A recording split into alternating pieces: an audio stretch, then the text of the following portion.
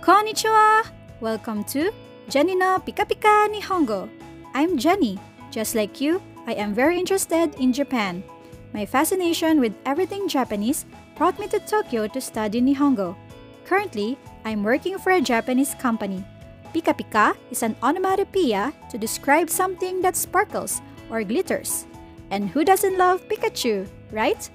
Jenny no Pika Pika Nihongo will bring life and excitement into studying practical daily Nihongo and add a little more fun to learning.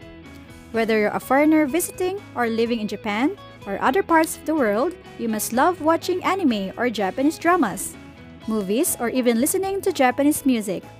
This podcast is for you. Stay tuned as I share some Pika Pika expressions, study tips, and different topics about Japan. Each episode will only take 5 minutes of your time that you can enjoy even while commuting. So stick around.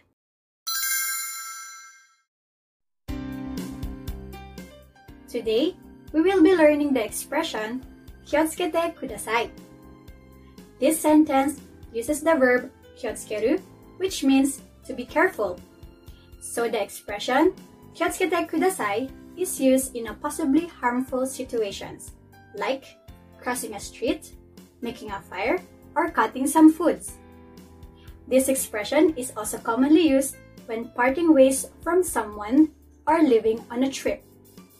So, it conveys the idea that one is hoping for a safe trip of another. So everyone, going to work or school, Tsukete Kudasai!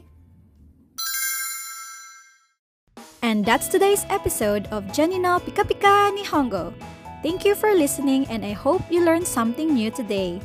Don't forget to follow and join me again next time to learn more Pika Pika expressions. Please check out Jenny no Pika Pika Nihongo on Facebook.